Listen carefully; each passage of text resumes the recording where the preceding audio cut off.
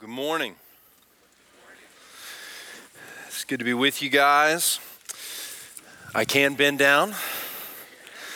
It's good. If you weren't here last week, you know that I had a little bit of a back issue.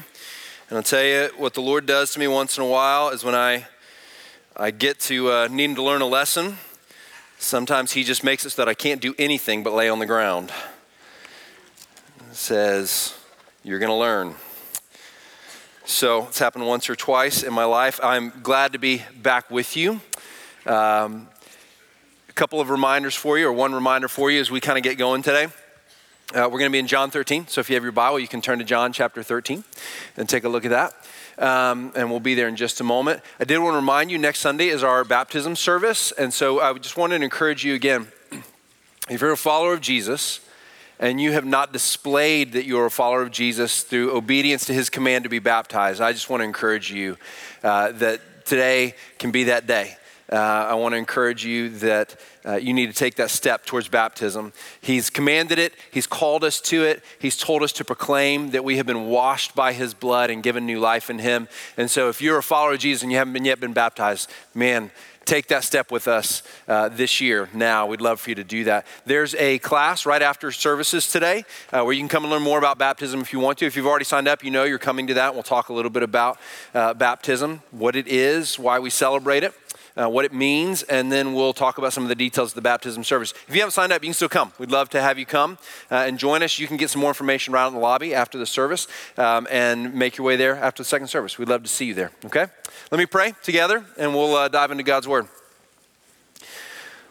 So Lord, we thank you for your word, and we've come to learn from it and through it. And thank you for the reminder that we've just sung, yet not I, but through Christ in me. So we have come to hear your word through your Spirit, that it might change us and impact us. It's a living word. It has power to divide joint and marrow. It has power to discern our motives and to guide and direct us. It has power to speak into our lives and to bring transformation. And so we give ourselves to the study of your word now. We turn to it, trusting in your power, Holy Spirit, to move through your word to teach and instruct us. I pray that you would make my mind sharp now, make my mouth yours, so that you would teach us today. I pray for my brothers and sisters that as they hear your word today, what would grow in them is a love for you and a love for your church. We pray in Jesus' name, amen. Amen. Well, we've been in a series in the Gospel of John. If you've been with us and kind of tracking along, the thing that I want to let you know is we were supposed to cover John 12 last week, and we have set up the series in such a way that we have planned to get to the crucifixion and the resurrection on Palm Sunday and on Easter Sunday. So in order to do that, we are going straight to John 13 this week. But here's what we're going to do, because John 12 is important, yes. All of God's word is important. I'm going to record a little something this week and put it up on the website. It's going to be like a Bible study of John chapter 12. So if you want to get sort of that John 12 content, come to the website this week. We'll post it and have a discussion there for you of what John 12 is all about and do a little study together that way. Okay, fair enough? We're going to look at John 13 this week. So here's what's going on. As we move from John 12 to John 13, we are moving from Jesus' final words in his public ministry in John 12, the last things he's going to say sort of to the crowds. And now in John chapter 13, we're picking up what he's going to say to his disciples, to those who are closest to him. And he's going to give instruction to them in John 13 all the way up through John 17 in what we call the Upper Room Discourse. It's a section of the Gospel of John where he is over the Last Supper with the disciples, reflecting on some very important things for them. These are the moments leading up to his cross and before he's arrested and tried and crucified and buried and then resurrected. Before all that's going to take place, he has some important things to share with his disciples. And so we come to John 13 today, and it's the first of those lessons, the first of the things that he wants to give us instruction in. And as I was thinking about John 13 this week, I got to thinking about, do you have pieces of information that just don't seem to stick in your brain? Do you have those things you have to be reminded of again and again? Anybody like that? I have this weird thing where I can never remember what time the kids' school bus comes. I have to be reminded every day. I put them on the bus all the time. And for some reason, I can never remember. I'm standing here right now and I'm thinking, is it 8:38 or 8:42? And I still don't know. I get reminded every day, and there's something about that piece of information for some reason that it will not stick in my brain. Do you have one of those? Maybe it's somebody's name, maybe it's a time that something has to be done, maybe it's a day that this thing's supposed to take place or that thing's supposed to take place. But sometimes we have those pieces of information that no matter how many times they get repeated to us, and I'm sure my wife is tired of telling me the time, I'm sure she just probably mouthed to me whatever the time is, whether it's 8:38 or 8:42, or maybe neither of those, that the bus comes.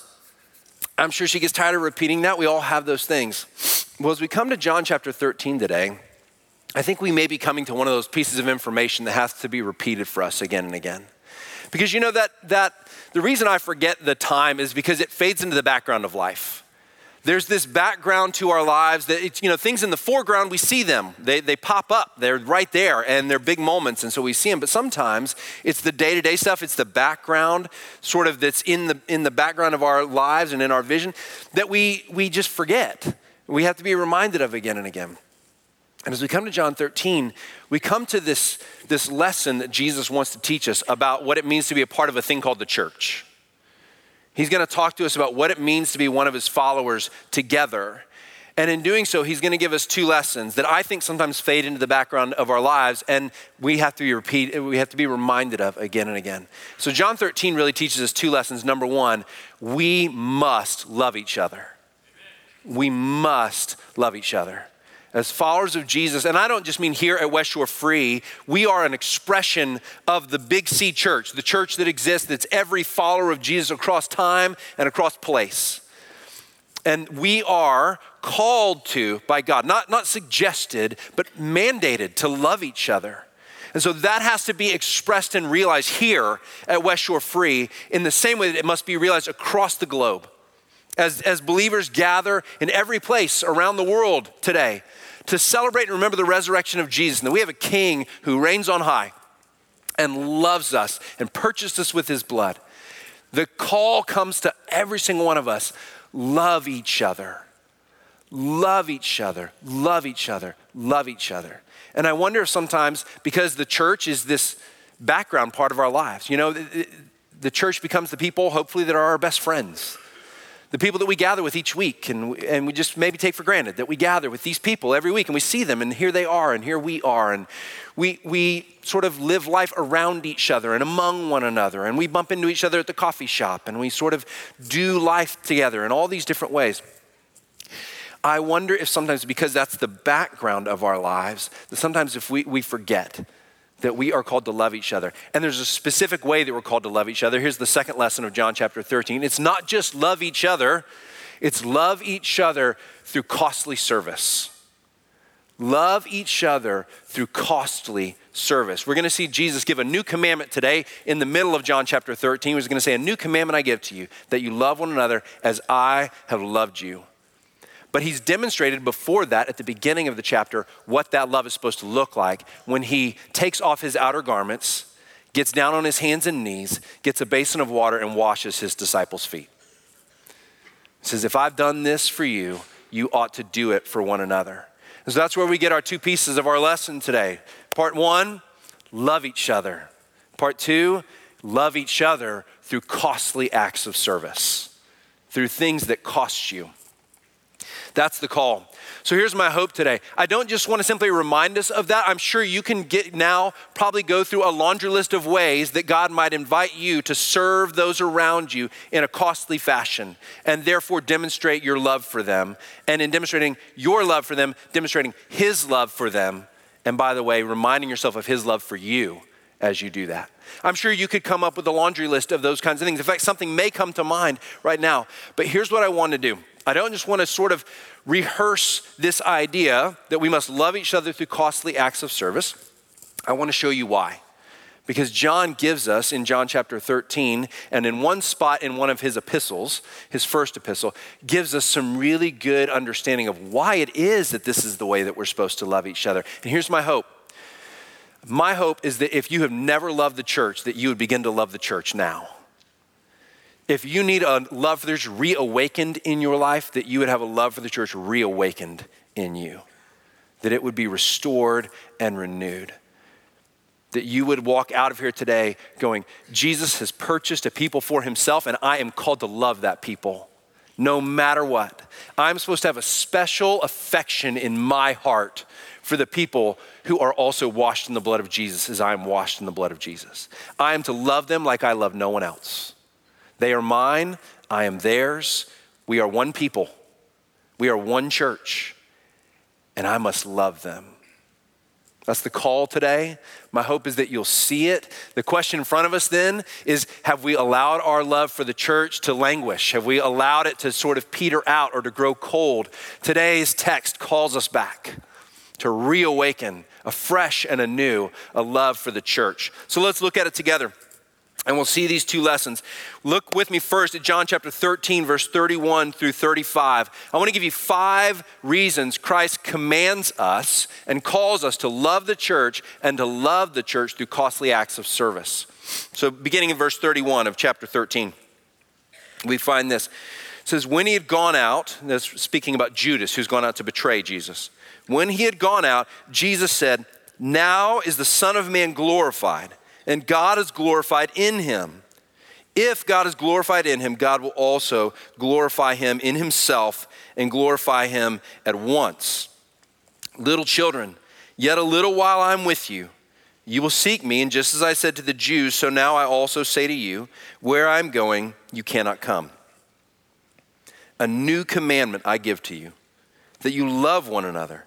Just as I have loved you, you also are to love one another. By this, all people will know that you are my disciples, if you have love for one another.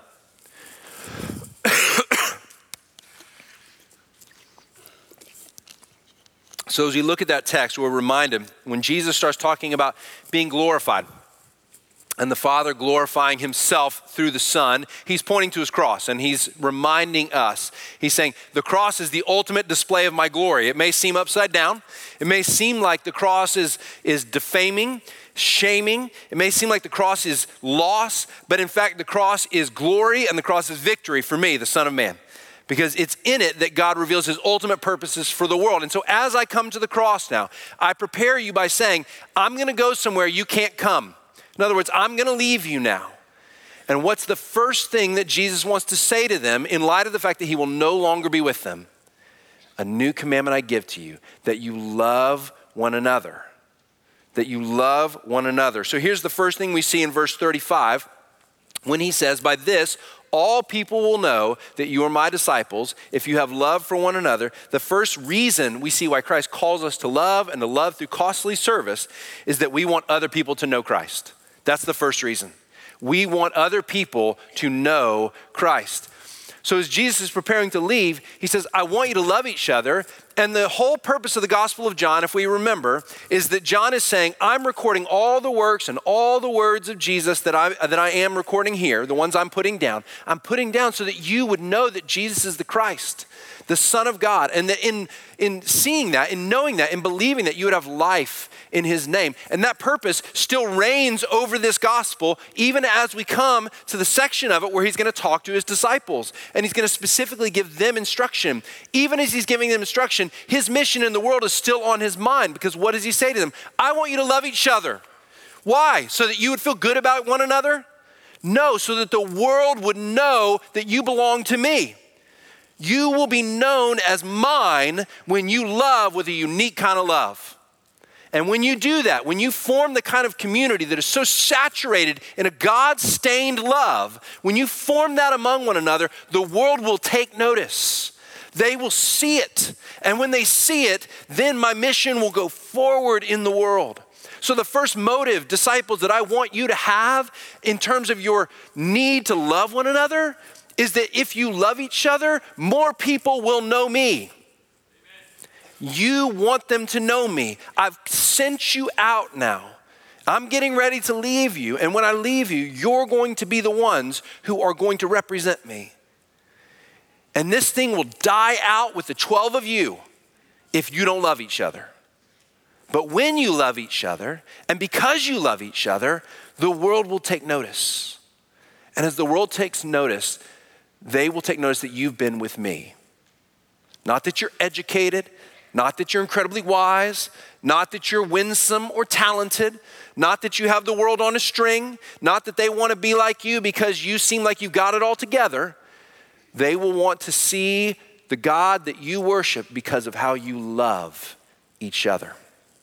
That's the first thing that we see. Now, that's a pretty straightforward concept, right? Love creates a compelling community, a group of people that others would want to be a part of. Because let's be honest, who doesn't want to be a part of a group of people who love well, yes? I mean, how many of us have been a part of groups that we wish, man, I wish they loved a little better, right? We all love the idea of being a part of a community that loves well. And so that's what Jesus is getting at, and it's not complicated. But let's draw a couple of implications here that are important for us to remember. Implication number one of this reality is that to be effective in Christ's mission, I have to love his church. That's what he's just taught us. If I'm going to be effective for Christ in the world, I can't do that unless I love the church. Unless I love his people. If I don't love them, like I can have all these grand ideas about being a great ambassador for Christ and about being amazing in the marketplace and in sharing my faith. I can think about going to the other side of the world, to another country, and planting myself there in hard soil and saying, I am going to win people to Christ and see them come to know him and worship him. And I can be filled with all kinds of knowledge and information and understanding. But if I do not love the church, I will be hindered in the mission of Christ in the world. That's implication number one. Implication number two is if I don't love the church, I don't truly love God's mission in the world. Don't deceive yourselves. Don't begin to think to yourself, I love seeing people come to know Jesus. I love the mission of Christ in the world and what God is up to in the world. I want to be a part of it. If you don't love the church, you don't love his mission. And then finally, a last implication is one that I think is so important. Here's the thing I notice. I notice that sometimes in order to be sympathetic towards and relate well to those who are outside the church, those who don't believe, often those who have had a bad experience in the church and therefore have walked away from the church. We have friends like this, yes? We all have friends like this. Had a bad experience, walked away from the church. I notice that people who are followers of Jesus sometimes will disparage the church in order to relate well to that person. To say, yeah, I get it, the church is messed up, the church is this, the church is that. And we think what we're doing is making it easier for them to say, okay, well, here's a believer who gets that the church can be messed up sometimes. And so in disparaging the church, we think we're drawing them closer to the church, and we are doing the exact opposite. We are reinforcing their stigma towards the church. Never make the mistake of speaking ill of God's people so that you think an unbeliever will be drawn closer to Jesus. That's not how it works. You speak about the church as the bride of Jesus, whom he loves and is purifying. How dare you or I speak ill of God's church? Because it is Jesus's bride. Now, husbands, if someone insults your wife, you're gonna be a little ticked off about that? You better be. You're gonna speak up and you're gonna say something? You will not speak about my wife that way. I hope some of you have said that to your kids. No one speaks about my bride that way because she's mine. And I adore her and I love her. And when we speak ill of the church, we speak ill of the bride of Christ. He died to purchase her. She is washed in his blood. And she is being renewed. He adores his bride. And he calls you who are part of his bride to adore his bride. I read an article that reminded me of this truth this week. It was in the Wall Street Journal. It was from a pastor who had legitimately had a hard situation occur in his church and eventually had been let go from his position or had left his position. And there was some consternation between him and the elders of the church where he had served. And there's no doubt about it. It was a hard situation. And I don't pretend to know all the details of it. But in this is a Wall Street Journal article. This pastor and his wife spent time talking about all the faults and failings of the church they had been a part of. And all I could think to myself was, this crushes me. This saddens me because he's litigating an issue he has within the body of Christ out in front of the world. Why? What good comes from that? He's being used by a secular world to do exactly what they want to do, run down the church and all her hypocrisy and all the mistakes she makes. They just are overjoyed to have someone who's a part of that body run her down so that they can say, see, look, we told you these Christians are like this. We told you that's how they are. We told you that's how they behave. And I just couldn't help but think, oh, he's missed it. He's missed it. I don't know if he's just hurt and wounded and needed to vent somewhere and he decided the Wall Street Journal was the place to do that. But all he's done is wound the bride. I wanted to call and say, go and I'll go with you. Let's go talk to the elder. Let's go have a conversation. We don't need to litigate this in front of the world. We've accomplished nothing. And in fact, we've disparaged the bride. The reason, number one, that we are called to love the church is because the mission of God goes forward in the world when we do. It's number one. The second reason why we're called to love through costly acts of service is that we are established. We are a people who were established by love displayed as costly service. Let me show you what I mean. So go now to verse 1 in chapter 13. In verse 1 we find this. Let's read the story of Jesus washing the disciples' feet. Pardon me. It says, now before the feast of the Passover, when Jesus knew that his hour had come to depart out of this world to the Father, having loved his own who were in the world, he loved them to the end. Now that's not just a time statement there. That verse can also be translated, he loved them in fullness or to completion. He loved them all the way to the very end, to the greatest extent of love. That's how he loved them. And then that sets up what he's going to do next. During supper, when the devil had already put it into the heart of Judas Iscariot, Simon's son, to betray him, Jesus, knowing that the Father had given all things into his hands, and that he had come from God and was going back to God, rose from supper. He laid aside his outer garments and taking a towel, tied it around his waist. Then he poured water into a basin and began to wash the disciples' feet and to wipe them with the towel that was wrapped around him. He came to Simon Peter, who said to him, Lord, do you wash my feet? Jesus answered him, what I'm doing you do not understand now, but afterward you will understand. Peter said to him, you shall never wash my feet. Jesus answered him, if I do not wash you, you have no share with me. Simon Peter, in true Simon Peter fashion, don't you love Peter? Said to him, Lord, not my feet only, but also my hands and my head. And Jesus said to him, the one who has bathed does not need to wash except for his feet, but is completely clean. And you are clean, but not every one of you. For he knew who was to betray him. And that was why he said, not all of you are clean. When he had washed their feet and put on his outer garments and resumed his place, he said to them, do you understand what I've done to you? You call me teacher and Lord, and you are right, for so I am. If then I, your Lord and teacher, have washed your feet, you also ought to wash one another's feet. For I have given you an example that you should do just as I have done to you.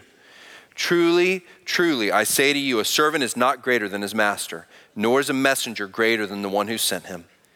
If you know these things, blessed are you if you do them. I'm speaking to all of you. I know whom I have chosen, but the scripture will be fulfilled. He who ate my bread has lifted his heel against me. I'm telling you this now before it takes place, that when it does take place, you may believe that I am he. Truly, truly, I say to you, whoever receives the one I send receives me, and whoever receives me receives the one who sent me. Okay, so looking at this story, the first thing we need to notice is in verse 1, when he says that Jesus loved them to the end. Having known and loved those who were his, he loved them to the very end.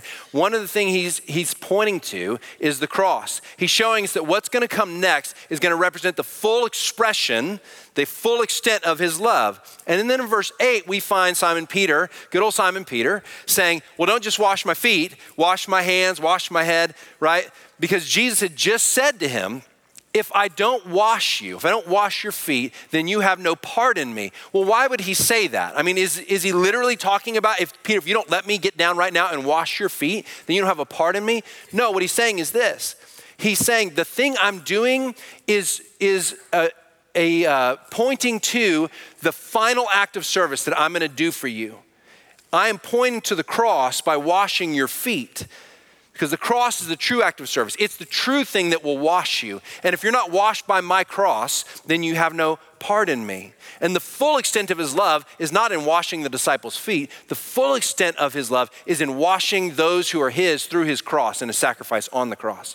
So the washing of the feet is there to point us to and help us to see the cross of Jesus. He's symbolizing the cross as an act of service through washing the disciples' feet. So that's why I say that one of the things that we're supposed to learn from this, and one of the reasons why we are to love each other in costly acts of service, is that we recognize that we were established by love displayed as costly service. That's what he's showing us here. The church exists because Christ died on the cross, the most costly act of service that there is. We see this again when he says in the verses we already read, I give you a new commandment, that you love one another. Now, how many of you, when you read that, recognize, well, in what way is loving each other a new commandment? Because in Leviticus chapter 19, verse 18, we already know that he said, hey, love your neighbor as yourself. Right? We have all kinds of Old Testament commands about loving each other, that God's people should love each other. So how is this a new commandment? Well, it's new in three ways, but one is particularly important, right? It's new. I'll tell you the two, and then I'll tell you the most important one for us today. It's new in the sense that the expectation of what it means to love, the bar has been raised. So it's new in the expectation because he says, you are to love each other how? As I have loved you. So there's a new expectation of how that love is supposed to be done. There's also a new empowerment for that love. He's saying, I'm going to give you a new type of power. So it's new both in its expectation of how deep and wide and long the love is that you show. And it's new not just in its expectation, it's new in its empowerment. Because see, there's a new power given to obey the command that will come when the Spirit comes. And he's saying, I'm going to pour my Spirit into you, and there's going to be a whole new way that you do it. But the third way, and the most important one for us today, that this is a new commandment, is it's new because it has a new context. See, that Old Testament command is love your neighbor. That's love everybody. That still holds true, and that call is still true for believers. But the church has not yet come into existence. What brings the church into existence? The cross of Jesus and his resurrection. And once the cross has been established, now this thing called the church has been established. It now exists, and it didn't exist before. So when he says love one another, so that the world would see who I am, he's saying, I'm placing you in a new context of love, where you are to love one another uniquely and specially as those who are mine together. That's how it's a new commandment. So what does all that tell us? It tells us that we live as a part of this thing called the church because of a costly act of service. And if the thing that established us is a costly act of service, then is it fair to expect that the thing that should define us and mark us going forward after we've been established is also costly acts of service? In other words, the thing that begins us sets the culture that is to be us for the rest of our existence. That's what Jesus is saying. He's saying, I've established you through the most costly act of service, the most costly display of love that has ever been. And now you, my people, having been established by that costly act of service, are to show your love in the exact same way again and again and again. The character of the act which establishes something also defines the character of that thing going forward. Here, I'll give you an example of that. When I meet with young couples that are about to get married, one of the discussions that always comes up is how's the wedding planning going, right? And how does that discussion often go? It usually often goes like this. Fiance, wife to be says, I am planning this, I am planning that, I am doing the photography, getting the photographer, I've got the wedding cake, I've done this, I've done that, I've done this, I've done that. And I turn to groom to be, or husband to be, and I say, and what have you done? And the answer is, I have said, good job, honey. And one of the things I always implore all my husbands to be is get involved in the planning process. I'm not saying you got to pick the cake because you probably don't care, and that's okay that you don't care. All right? But what you do need to do is participate with your future spouse in the planning of your wedding, not leave it all to her. Why? Because the thing you do in preparation for this marriage that is to come, the way you serve her and love her and listen to her and participate in the decision making and the way you lead in it will set a tone for how you're going to lead as the spiritual head of your home in the days ahead. This is not just you're not just planning a wedding, you're preparing for a marriage. And so I'm not this like angry sounding. I sound angry, I'm not angry. I'm not angry at the guy, but I usually say something to the effect of, you need to be involved, man. Get in the game. Look, I know you don't care about the china or whatever it is that has to be picked out. I know, it's fine. But you need to be involved and engaged and listening and serving her because you're establishing a marriage.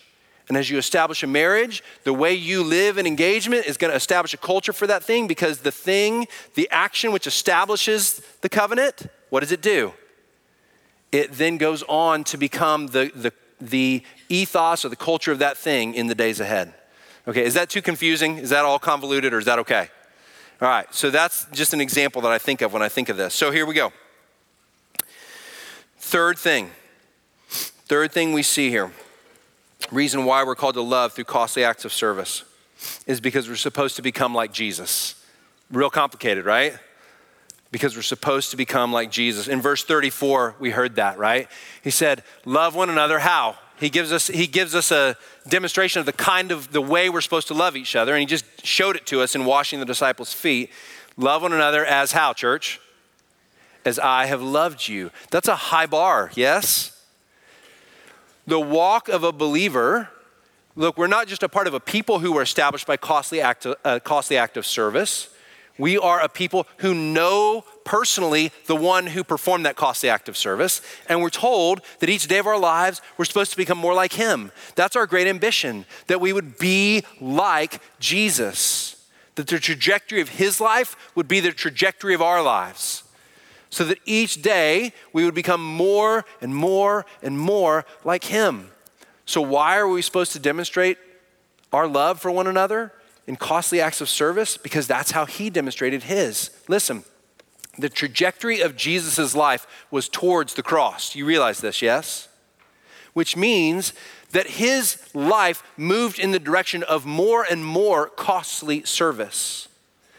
Not towards more and more comfort, not towards more and more privilege, but towards more and more costly service. And if that was the trajectory of his life, and I'm supposed to become like him, then it stands to reason that the trajectory of my life should move towards increasingly costly acts of service the longer I live. That I should grow more and more in costly service and less in comfort and privilege. And here's my fear. As your pastor, this is hard to realize in the world in which we live for a couple reasons. Because as we get older and the aches and pains set in and things get harder and harder, unless we find joy in serving one another, we will move towards comfort and privilege all day long. It becomes harder. I find it true in my own soul, and I find it true when I talk to brothers and sisters about this who are years ahead of me. That the older we get, the harder it is to let go of our preferences. That the older we get, the harder it is to let go of our preferences. Why? I think because life wears us down and it's hard. And sometimes it's easy to convince ourselves that, you know what, I paid my dues. And now it's time for those who are coming up behind me to pay their dues.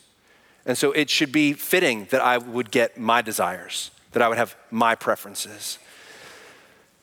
I know that's the natural way my brain starts to work. I don't know if you would admit the same, but I find my brain works that way. Friends, and it gets reinforced in the workplace, right? The higher position you aspire to or get, then the less that you have to do the costly acts of service, and the more somebody who's coming behind you now needs to pay their dues and do their thing. That's not the trajectory of Jesus' life, and it shouldn't be the trajectory of ours. The trajectory of my life is supposed to be towards increasingly costly acts of service and towards increasing laying down of my preferences, laying down of my desires, laying down of my wants to serve and to love my brothers and sisters. That's what maturity in Christ means and looks like. And oh, how I pray that I and you would live that out. that we would live that out. But I'm fearful for another reason too. It's not just that I think as we get older, it gets harder to do it, because it's human nature that it gets harder to do it. And I really think the remedy is don't ever stop doing costly acts of service at every turn. Because here's the promise. As we do them, if you do them and they wear you down over time, then you're going to do them less. But here's the miracle of the gospel is that he says, if we do them, what we'll find in those costly acts of service is increasing joy. And as we increase in joy, we'll increase in our willingness to lay down our preferences, to lay down our privileges, to lay down our desires so that others can be loved and cared for. But it will only happen if as we do it, we get joy from it. Do you follow me? And the only way to get joy from it is to keep not just doing it because you're supposed to do it, but to keep going back to the King and saying, give me joy in this. I want joy in this. Give me joy in it. Let me lay it down again. Let me lay down my preference again. Let me lay down my rights again. And let me do it. And let me see you and know you when I do it. Because that's what you did. So when I do it, I should know you better and more. And that's what I really want. And when I get that, then I get joy. You don't get joy just from laying down your preferences. You get hardship from laying down your preferences. You get difficulty. You get less pleasure in the moment. But if laying down our privileges and our preferences gets us more of Jesus, more understanding of him, more enjoyment of him, then it will produce more joy. And if it produces more joy, then we'll keep doing it. As best I can figure, that's the biblical model of how you keep growing in that trajectory. The other thing that I fear, and it is, sometimes it's a fear, I have to lay it down before the Lord. We live in such a consumer-driven culture. I know that's a cliche, and I know it's like the thing that pastors talk about all the time, but it is true. We live in a one-click purchase culture. How do you get people to sacrifice things in a one-click purchase culture? Where everything is at our fingertips. Everything comes with one click, one glance at a screen, one statement, all you need. I mean, literally, we can just sit in our homes now. We don't have to get up to turn things on. Alexa, play whatever, any piece of music I've ever heard in my entire life. Alexa, play it. I'm not bashing Alexa, although it's weird she can hear you in your homes. How does the church, how do we continue to press towards sacrifice and costliness and laying down preferences and desires? In light of the place where we live, I think it's uniquely challenging. Friends, I don't have a remedy for you other than to say, please be careful with how convenient you make things in your life. Just be careful with that. Think about it. Be thoughtful about it as you engage. And look, is it good to partake of conveniences at points? Yes, there's nothing wrong with some things being convenient. But as you do that, please be aware of the possible dangers of it. Yes? Be mindful, be thoughtful about what convenience can do to the heart of a believer. Last two things, and these are quicker ones, intentionally so. The fourth reason why we're supposed to love each other with costly acts of service is because we're not greater than Jesus. We are not greater than Jesus. Now, hopefully all of us would go, yeah, no duh.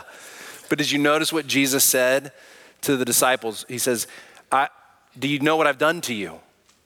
Do you see what I've done? And then he says this, you call me Lord and teacher, you call me Lord and rabbi, and you're right, that's exactly what I am. And if I, your Lord, if I, your teacher, have washed your feet, then what should you do? Wash one another's feet. You should do the same thing for one another. And in other words, what Jesus is saying is, I'm the greatest one, and I've done this. Do you know that in this context, not even a Jewish slave would wash feet? It was a hospitality requirement in the ancient Near East and in Israel that your feet would be washed if you come in off a dusty road. But that was reserved for only Gentile slaves. Not even a Jewish slave was considered low enough to wash feet. So when Jesus takes off his outer garment and gets down, wraps the towel around his waist and gets down to wash their feet, do you see why Peter goes, you'll never wash my feet? Because he presumes Jesus is the greatest one, and this is for the lowest of the low. That's who does this task. There's a reason why none of them got up to do it. No one's there to do it. It needs to be done. And Jesus gets up and he does it. And then he says to them, I am, in fact, your Lord and teacher. I am the greatest one. And you, if I've done this for you, must do it for one another. Here's what he's just said to you and I. There is no act of service. There is no act of service that is beneath you. There is nothing that he would invite you to do, call you to do, give you opportunity to do, to which you should say, you know, that's really beneath me. Now, I know we don't say that out loud. But when there's a need in front of you, does something in your heart sort of sometimes prick up and say, yeah, I don't know if I'm going to lower myself to that. I don't know if I'm going to go all the way down there. And what Jesus has just said to us is if I have lowered myself to wash these feet and to go on that cross, then there is nothing that is beneath you. And I don't care what status you acquire in this life. I don't care what privilege or position you acquire in this life. Nothing is beneath you because the cross was not beneath our King. And you and I, we're not greater than him. And when we think something is beneath us, we act as if we are. May it never be. May it never be that we would, with our actions, say, I'm greater than my Jesus, because we are not. And the fifth thing that we see is that love is only proven through costly service. Love is only proven through costly service. 1 John, so this is John now writing. And 1 John is really, it's a letter, an epistle that explains to us a lot about what John means when he tells us to love one another. So let me flip there and show this to you. In 1 John chapter 3, verse 16 through 18, here's what we find. By this we know love, that he laid down his life for us, and we ought to lay down our lives for the brothers. But if anyone has the world's goods and sees his brother in need, yet closes his heart against him, how does God's love abide in him? Little children, let us not love in word or talk, but in deed and in truth. Do you see what John has just said?